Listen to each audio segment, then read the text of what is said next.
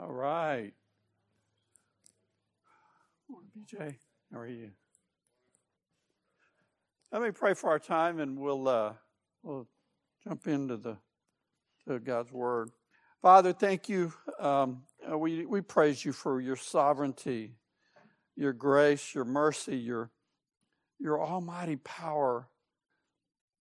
Father, we pray that you would speak to us through your Word this morning, that your Spirit would take the written Word and help us to understand the truth of it, that we can live differently and glorify you. And help this time to be edifying to each person here. In Christ's name we pray. Amen. All right, Luke chapter 13. Luke 13. So,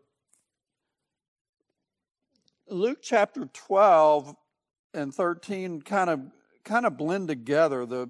It's all one. It's a continuing conversation, so there's not really a break here. It begins in verse 1. It says, "There were some present at that very time who told him about the Galileans whose blood Pilate had mingled with their sacrifices." So what's the incident that's brought to mind?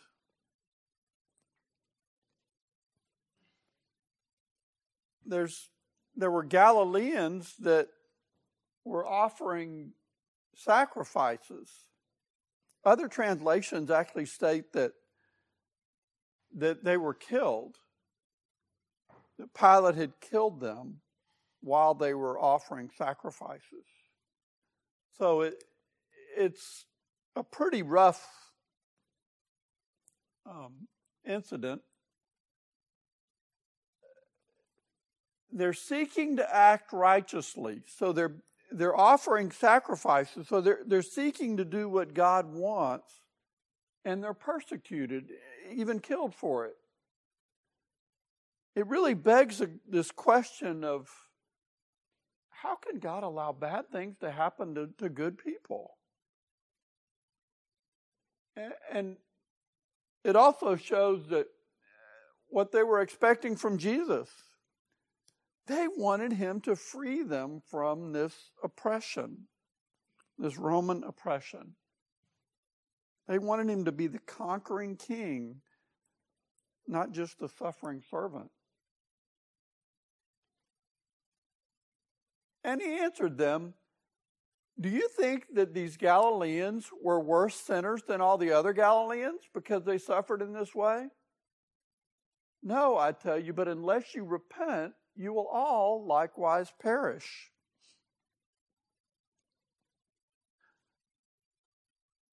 I stole this diagram from Roy's study of Job.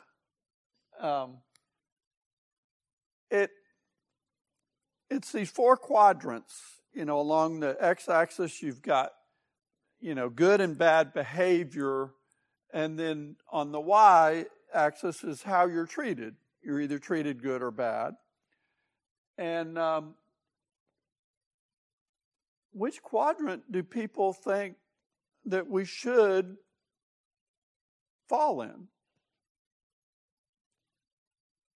If you're treated, or if you act good, how should people treat you? Good, right? So, and if you act badly, you should be treated poorly, right? I mean, that's what everybody thinks. That's what our society promotes. And that's what people have thought all through the years. They think it's only fair if good people are treated well and evil people treated poorly. Job's friends thought that. In fact, they chastised him because he was suffering. It's like, okay, what have you done? They thought he had done something wrong. And he wouldn't confess what he had done, and so it created a big hoopla. And people think it's unfair if good people are treated poorly, or on the Flip side, if evil people prosper. What's the problem with that view? Are any of us good? No. Now, some are worse than others, obviously, but none of us deserve to be treated good. None of us are righteous. We all deserve consequences for sin, but God is merciful. He withholds the punishment for sin, and that allows these bad or evil people to prosper. Jesus points out that the murdered Galileans were no worse than others. They were all sinners. They all deserved punishment for sin.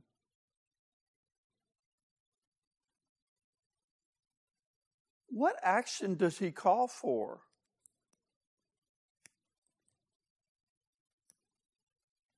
He calls for repentance, right? So, what is repentance? Well, biblical repentance, I've gotten a chance to work with Kirsten a little bit lately, and she's helped me on a lot of things to get better definitions on things. And this is one of them. Biblical repentance, it includes a change of mind, and I'll use an example of someone who has an alcohol problem. So the next morning they've got a hangover. They're sad about what they did. I wish I hadn't drank so much last night and I wouldn't have a headache this morning. Well, it's also a change of heart in that if it's real repentance, they're going to be like, I hate what I did. And I'm making a commitment to not do it again. And then it's a change in behavior in that they follow through and they live differently. So repentance is not just, I'm sorry for what I did. No, it's much deeper than that. It's a change of mind, a change of heart, and then a change in our actions. Does that make sense to you?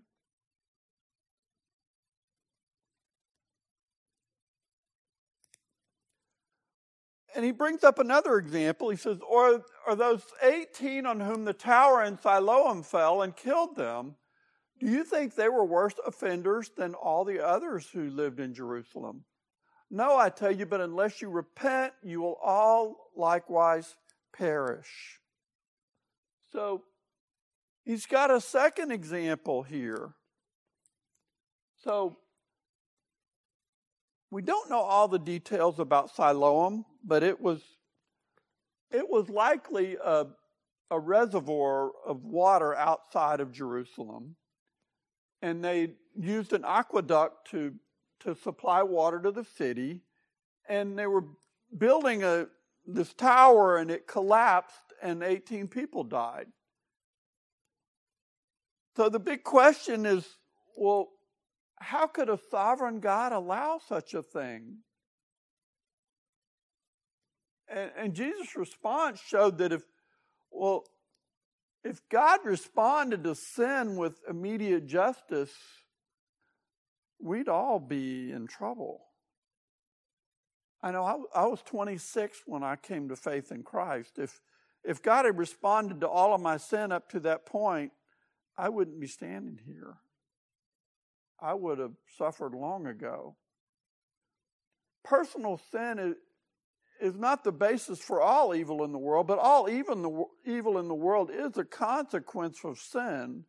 It's either general sin or personal sin, and everyone will ultimately be held accountable for their actions.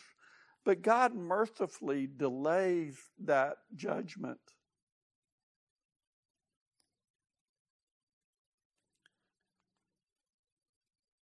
Moving on, he tells them this parable. A man had a fig tree planted in the vineyard, and he came seeking fruit on it and found none. And he said to the vine dresser, look, For 3 years now I have come seeking fruit on this fig tree, and I find none. Cut it down.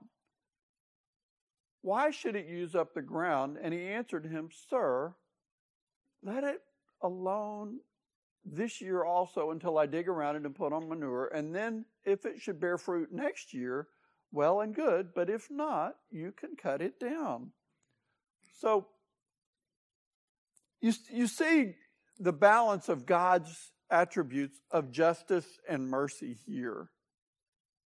In his commentary, Chuck Swindoll actually calls the vine dresser and the owner, he calls the owner justice and the vine dresser mercy when he's describing this parable.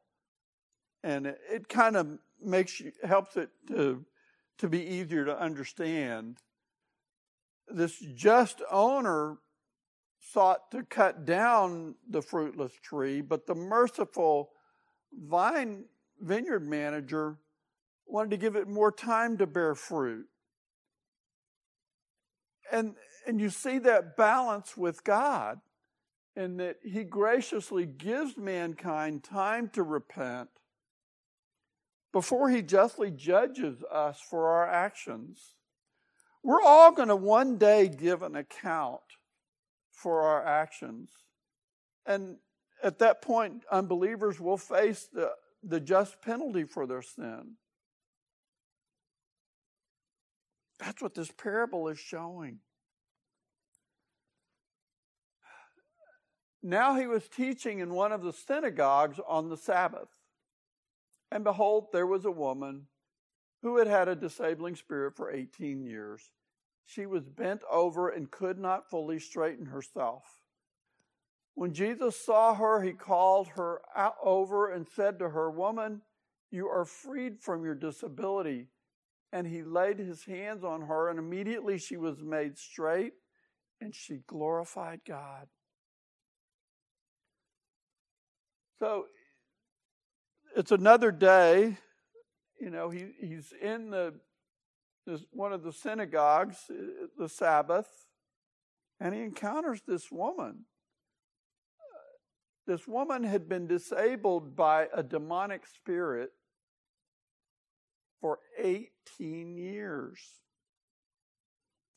I periodically have back problems. I have a slip disc, and I go to see Dr. Burris, and he straightens me out. I've never gone 18 days with my back hurting without going to, let's take care of this. I cannot imagine 18 years of this pain. She had to feel just hopeless, that God had abandoned her, and okay, I'm just stuck with this. Jesus initiated this intervention with her.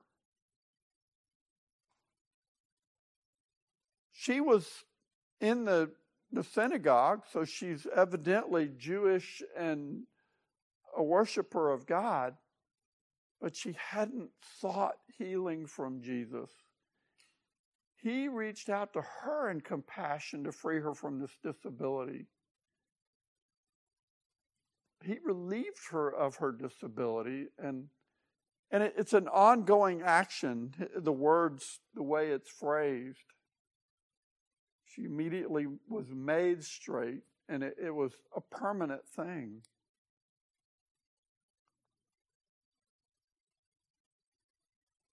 And as a consequence, not only is she healed, but more importantly, God is glorified.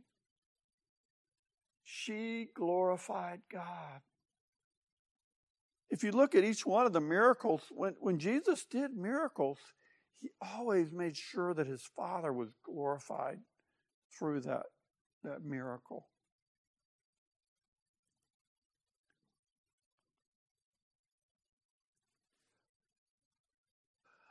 As expected, But the ruler of the synagogue, indignant because Jesus had healed on the Sabbath, said to the people, "There are 6 days in which work ought to be done. Come on those days and be healed, and not on the Sabbath day." So,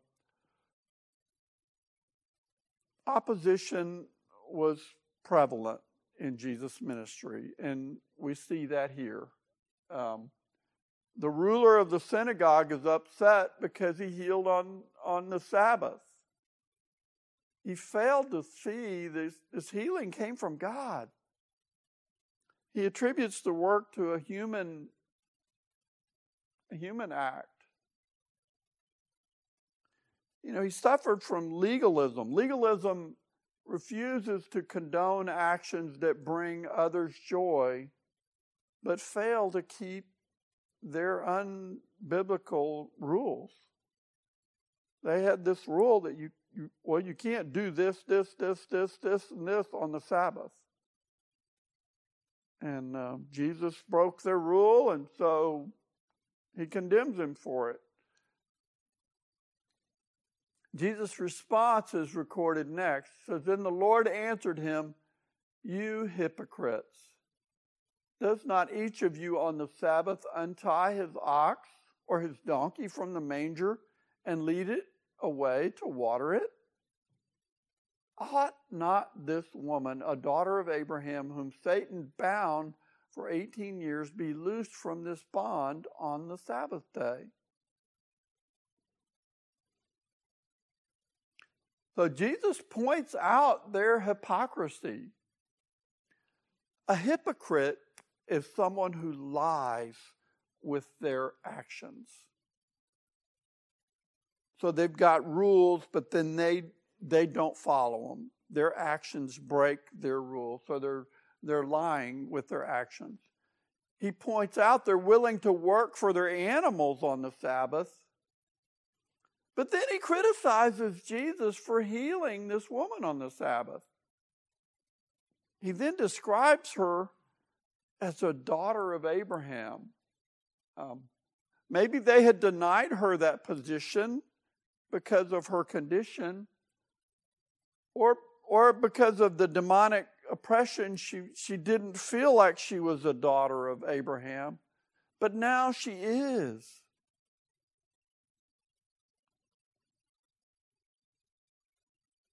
As he said these things, all his adversaries were put to shame, and all the people rejoiced at all the glorious things that were done by him.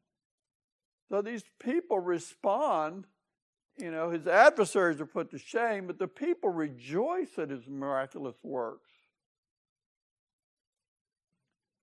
The opposition for Jesus from his ministry is growing, despite the miracles that he's doing.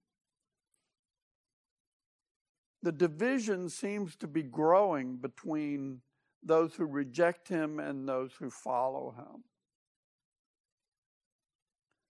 These miracles are revealing his deity, but they're denying that. He said, "Therefore, what is the kingdom of God like?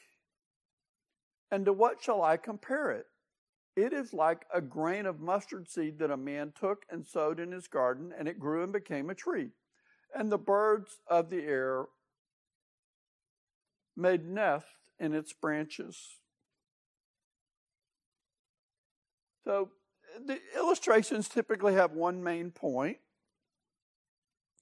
So what would be the main point here? What is a seed? Does anybody know what a mustard seed looks like? It's a really tiny little seed. But then a mustard plant is a pretty large. It's a bush, but it's pretty large. I think they can get up to like 10 feet tall or something. I mean, they're pretty big. So the point he's making is that something very small has a great potential. His coming had the ability to change the world spiritually. That potential was there.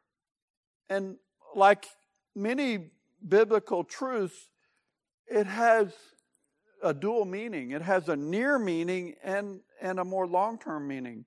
So the near meaning, we're seeing that with his miracles, right? He's changing people's lives. Those who followed him when he was there, they were different because of their interaction with Jesus Christ. He healed them physically. He healed them spiritually. He granted them forgiveness. Gave them a gift of eternal life. Well, in the long term, when he returns, he's going to have a tremendous visible impact when he takes his role as the conquering king. Things are going to change. Oh, I wish it was tomorrow. It will be different. And then he had another illustration. And again he said, "To what shall I compare the kingdom of God? It is like leaven that a woman took and hid in 3 measures of flour until it was all leavened." So, this illustration tells us something about the kingdom of God as well. That leaven is yeast. So when you put a little yeast in some dough, it doesn't affect just one little spot, does it? It spreads through the entire batch of dough. The ministry of Jesus Christ is going to transform the world. It's inevitable. The gospel has been and continues to transform lives. It's spreading throughout the world. When he returns, he's going to complete that transformation of the world. It's happening now, one person at a time. Things will be dramatically different when he returns.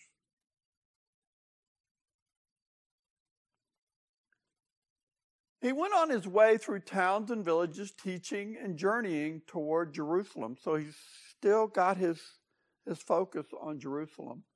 And someone said to him, "Lord, will those who are saved be few?" And he said to them, "Strive to enter through the narrow door. For many, I tell you, will seek to enter and will not be able." What's the question that's raised?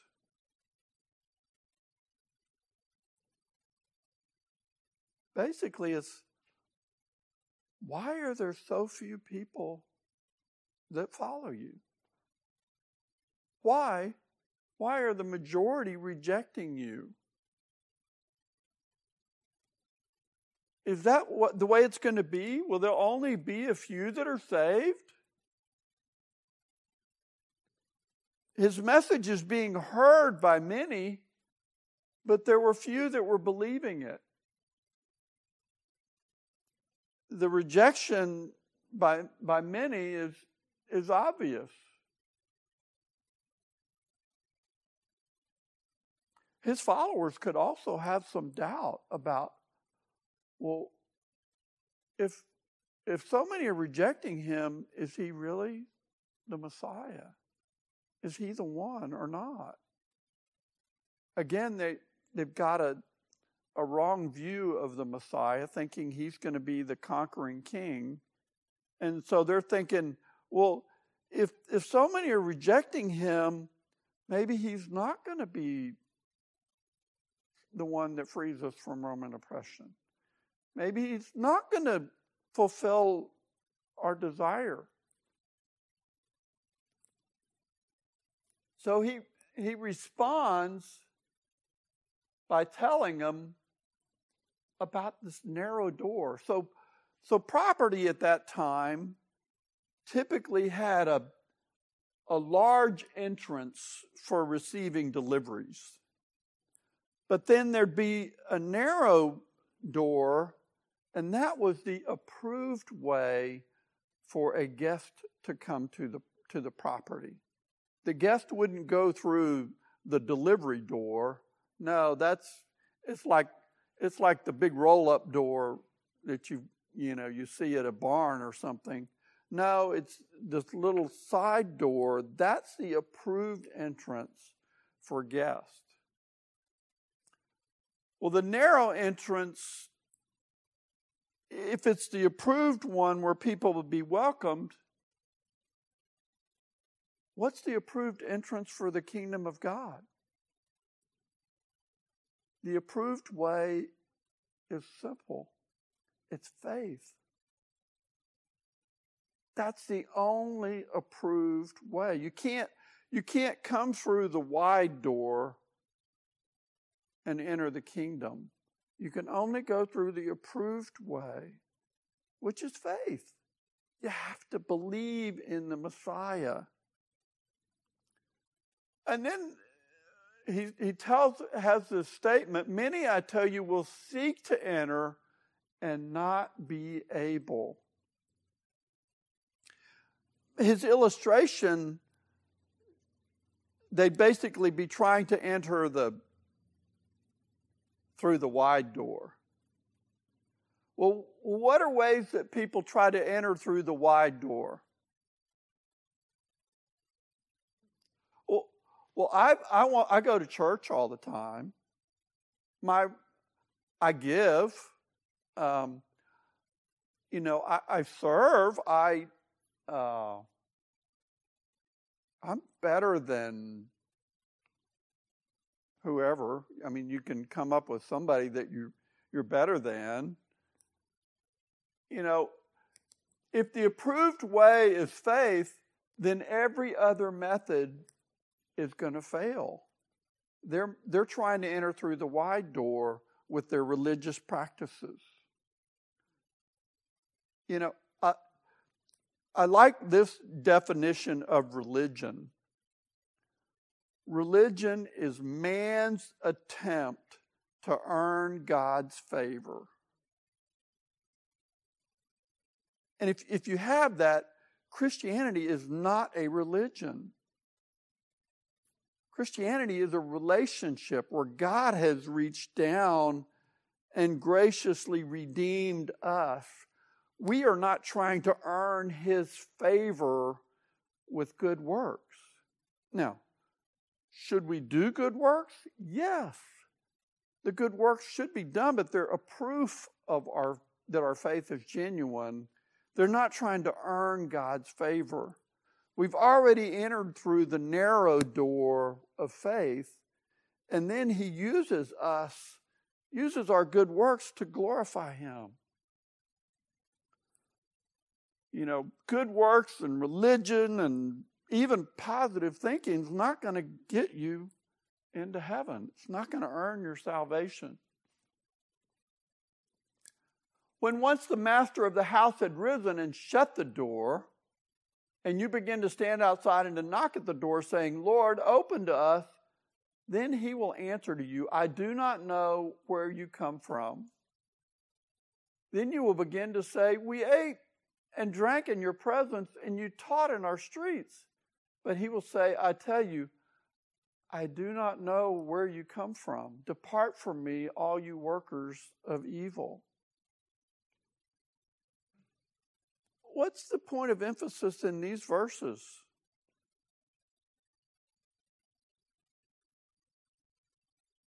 There's going to be a judgment, right? It's the same illustration to say that the time for salvation is limited.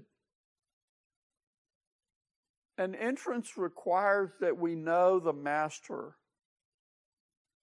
The master of the house here says, I do not know where you come from. Elsewhere, he says, I do not know you. To know the master is to have a relationship with him. It's not just information about him, it's a relationship. In Hebrews 9:27 it says, just as it is appointed for man to die once, and after that comes judgment, it confirms that salvation is available only in this life. Once a person has died, they're going to face judgment. The judgment is based on their faith. Did they have faith in Jesus Christ or not? That's the means of salvation, and the only means.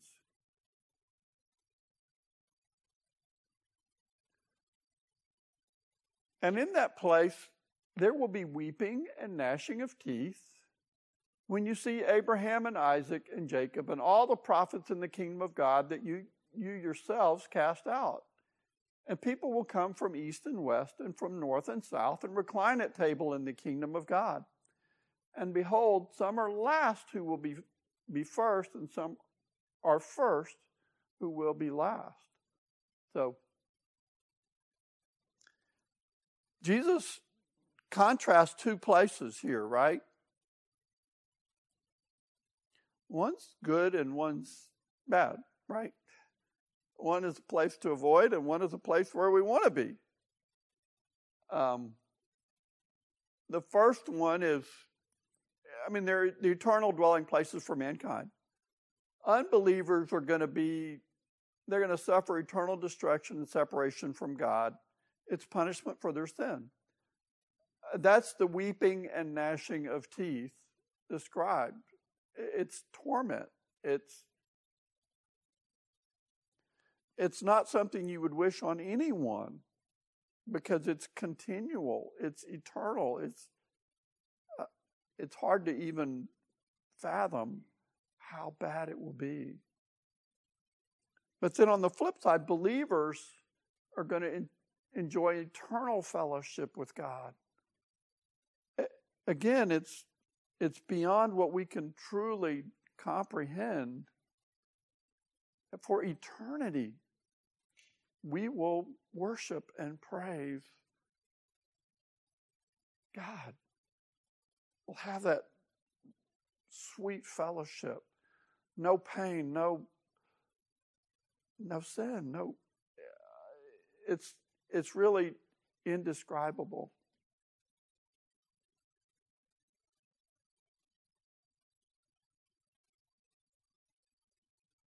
He says that some will recline at the table in the kingdom.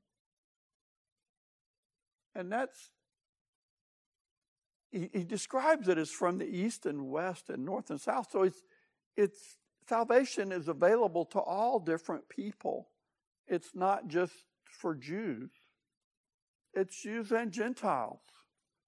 I think this statement of last being first and first last is referring to Gentiles as well. The Jews would be disturbed by this because they thought they had an exclusive relationship with God. He had chosen them, but that doesn't mean that he's not reached out to Gentiles as well. This passage to me is very clear that, salvation is available to all.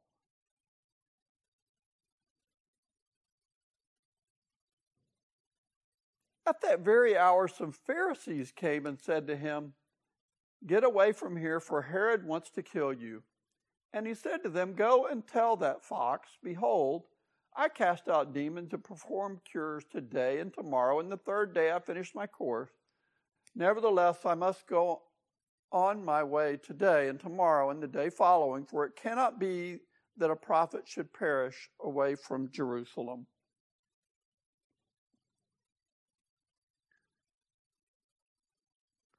So he's warned about Herod. He's saying Herod wants to kill him. These people who warned him probably opposed Jesus. And the reason I say that is because he tells them to go back and report to Herod.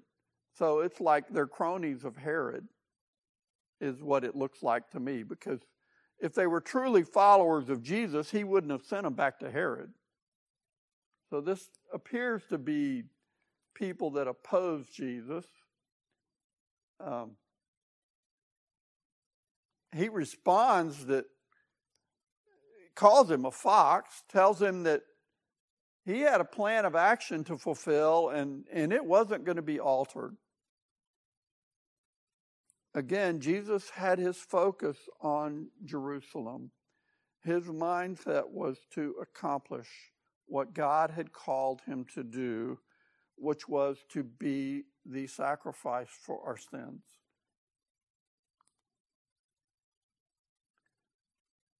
How would his followers have taken this dialogue? Again, they're thinking of him being the conquering king, right?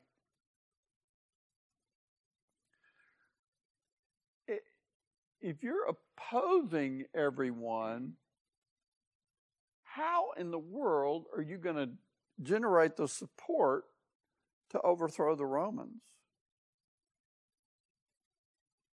So they probably were disappointed at this point. Okay, how are we going to get there?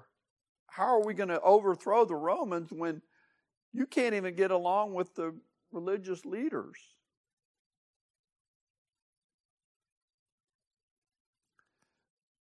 And Jesus says, "Oh, Jerusalem, Jerusalem, the city that kills the prophets and stones those who are sent to it, how often would I have gathered your children together as a hen gathers her brood under her wings, and you were not willing. Behold, your house is forsaken, and I tell you, you will not see me until you say, blessed is he who comes in the name of the Lord." He's got a very strong message for the people of Jerusalem here. He points out that their rejection of the prophets that had been sent to them, they'd even killed them. This was going to continue after Jesus' ascension. An example is the stoning of Stephen. Jesus sought to enlist them as followers, but they rejected him as Messiah. And he then tells them that they won't see him again until he comes as the conquering king.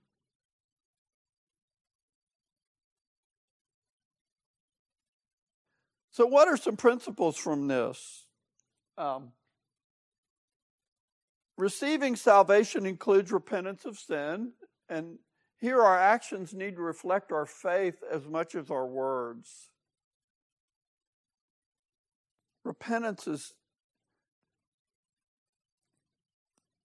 Genuine repentance is going to show because you live differently. It's not just going to be in your words. Actions speak louder than words.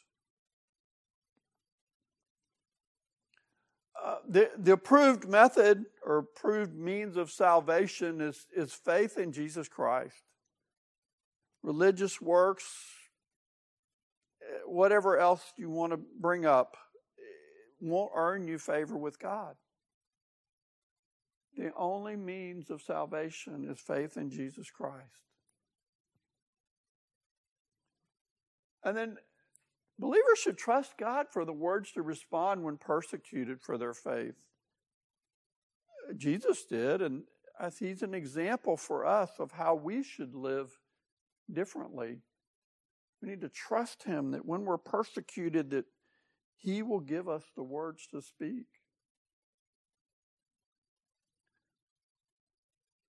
So how well do your actions reflect your faith?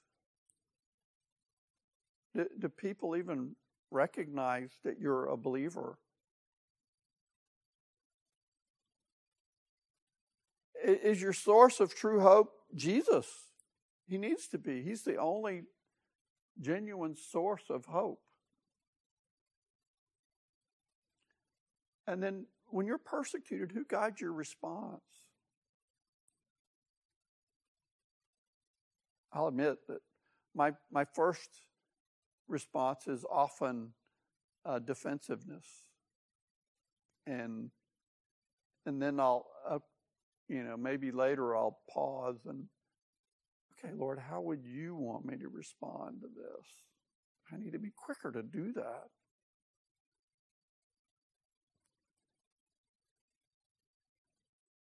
Any questions or comments?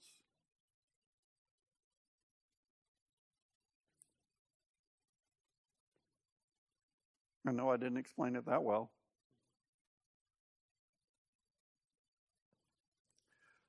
Well, let me pray. Father, thank you for the Lord Jesus Christ, that through him we can have salvation. We can be forgiven. We can live differently, empowered by your Spirit. Father, we thank you for your word that you've given to transform us and glorify you. I pray that you would continue to work through our time this morning, through your word, help our worship to glorify you. Father, our desire is to know you better and to serve you. In Christ's name we pray. Amen.